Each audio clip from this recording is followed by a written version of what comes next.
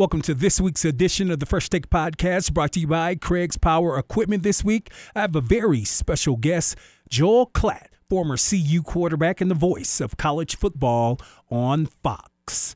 But first, let's take a second to tell you about our sponsor, Craig's Power Equipment. And now's the time to start thinking about snow. And Craig's Power Equipment is helping you prepare for it with great deals on Toro and Honda snowblowers, Boss and SnowX plows, and spreaders, RX stand-on and walk-behind plows. And we now carry Balmalite mini skid steers. Already have snow equipment? Now it's the time to get it into Craig's for service. Box stores and the internet are not always cheaper. And at Craig's Power Equipment, all purchases are serviced on-site and ready to go. Craig's Power Equipment, Wasatch at Bermejo in Colorado Springs. Welcome to the First Take Podcast, and it is my honor to welcome in the voice of college football on Fox and also the last CU quarterback to bring home a championship to Boulder, Joel Klatt. Good morning, Joel. Good morning. How are you? I'm doing fantastic. Before we get into the reason why you're here, I'm just going to ask you a few questions. I want to start off here locally. Coach Prime and the CU Buffs, they got off to a hot start, but reality has set in. Your thoughts as the Buffs conclude the season this weekend against Utah? Yeah, it's been a disappointing second half of the season, there's no doubt. I look at games that they feel like they could have won. And we're in late. You know, that Stanford game certainly is one that you look at. Oregon State, they made some mistakes, in particular right before the half. Arizona, they felt like they had a chance to win. How different this season would have felt if you're a 7-win team. I think that's pretty clear. But having said that, it is a remarkable improvement for what they were a year ago, which was 1-11. Now they're a 4-win team. And while it hasn't finished the way that a lot of people have wanted, this team is on such a better trajectory. And there's clearly areas of this team that are playing at an elite level, like the passing game. And then there are areas that need direct help. And I think that's an understatement. And that's the offensive line and the defense in general, but certainly the defensive line. It is an era in college football, though, that, Justin, you can go out there and you can fix those areas in a one-year cycle. And I know that's what Deion's going to be trying to do.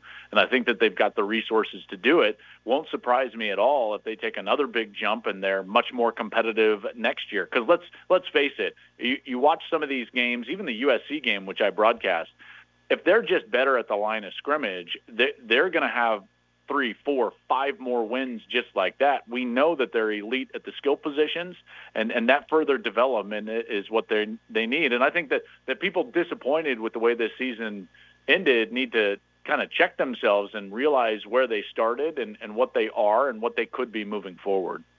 You mentioned resources. Is CU going to give Coach Prime the resources to compete with the LSUs, the Alabamas, the Ohio States, specifically when it comes to NIL and you got all this collective stuff going on? Will they be able to compete with the big dogs? I think so. I know that I'm encouraged by what they have done and what they plan to do moving forward. I think that they have intentions with their collective. I'm familiar with the guys at 5430, which is a very important collective for the University of Colorado, and their intentions to be what would be a top 12 or 13 or 14 collective as far as volume goes in all of college football. So if they can get to that point with the incredible recruiting ability of Coach Prime, then they certainly will be able to get the players necessary to take that next step that I'm alluding to. So to answer your question, yes, I do think that the resources are there. And I know that the collaboration between the school and the guys at 5430 is vital and it's important. And it certainly is at a point where everyone is pulling in the same direction. All right, let's talk about some stuff that's going on around the country. The game you're going to be calling this weekend, and it's called The Game, Michigan and Ohio State. Your thoughts? Well, I mean, this game can't get any bigger, Justin. I mean, with all the outside noise, certainly that we've all been hearing about over the course of the last month and weeks, And then you've also got just the game on the field, two undefeated teams. It just almost never happens. I believe that this is only the third time that this has happened in this rivalry where we've got two teams that are at least 11-0 facing each other. I'm so excited to get to this ball game and just to feel the energy in the stadium. And it's going to be palpable. There's no doubt. There's a lot of pressure on Ohio State and Ryan Day to stop this two-game losing streak, in particular when you look over and you see an acting head coach in Sharon Moore. And then for Michigan, there's this sense of not quite maybe the last dance with Michael Jordan, but boy, there's a lot of veteran players on this team. You don't know exactly if Harbaugh is going to stay at Michigan, and there's this sense that everything going on at Michigan is culminating in this point where they have to win this game, and the next 60 minutes are going to be a huge indicator of what goes on down the road in both of these programs. So certainly something that I'll be paying attention to, and I'm so excited to see this game. Now, one more final question. The Heisman Trophy race. Who do you have?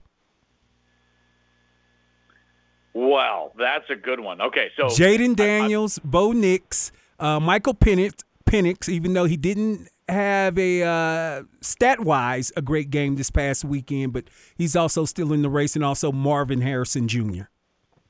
Well, I think that you look at this, and this is as close a race as we've had this deep into the season in a long time.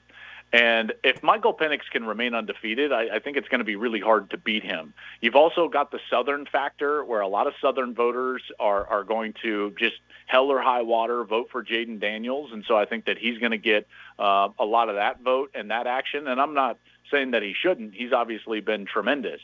For me, though, I think that the wild card is if Bo Nix in Oregon is to win out, he's going to derive a lot of the attention. And then if Marvin Harrison in a game of this magnitude plays as well as he potentially could play and dominate the game, if he has 150, 160, 200 yards of receiving, he's going to generate a lot of attention. If I had to put money on it right now, I would bet that Jaden Daniels would win, but only because those other guys have to win out and produce in order to go get those votes, whereas I think Daniels has a solid voting block already in the barn. As a native of Baton Rouge, Louisiana, living here in Colorado Springs, that answer makes me very happy, Joel.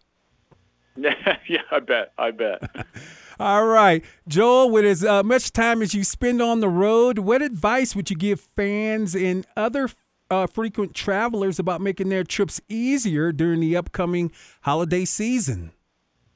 Yeah, well, listen, for me, it comes down to just a few tips. Here's a few tips, and you put them into kind of three different buckets, if you will. I travel over 100 nights a year, and so for me, it's very important, and I travel all over the place, so it's really important that I stay with a hotel brand that is everywhere that I want to be and need to be, and that's exactly what Hampton by Hilton is. And so I know I can find a location where I need to be that's going to be convenient for my work. Number two is I've got to stay at a place that is consistent and constantly gets it right. And that's exactly what Hampton by Hilton has done in every stay that I've had with them. Their comfortable rooms, their service, all the amenities, it's perfect for that consistency as I travel around the country. And then the last thing would be looking for added value.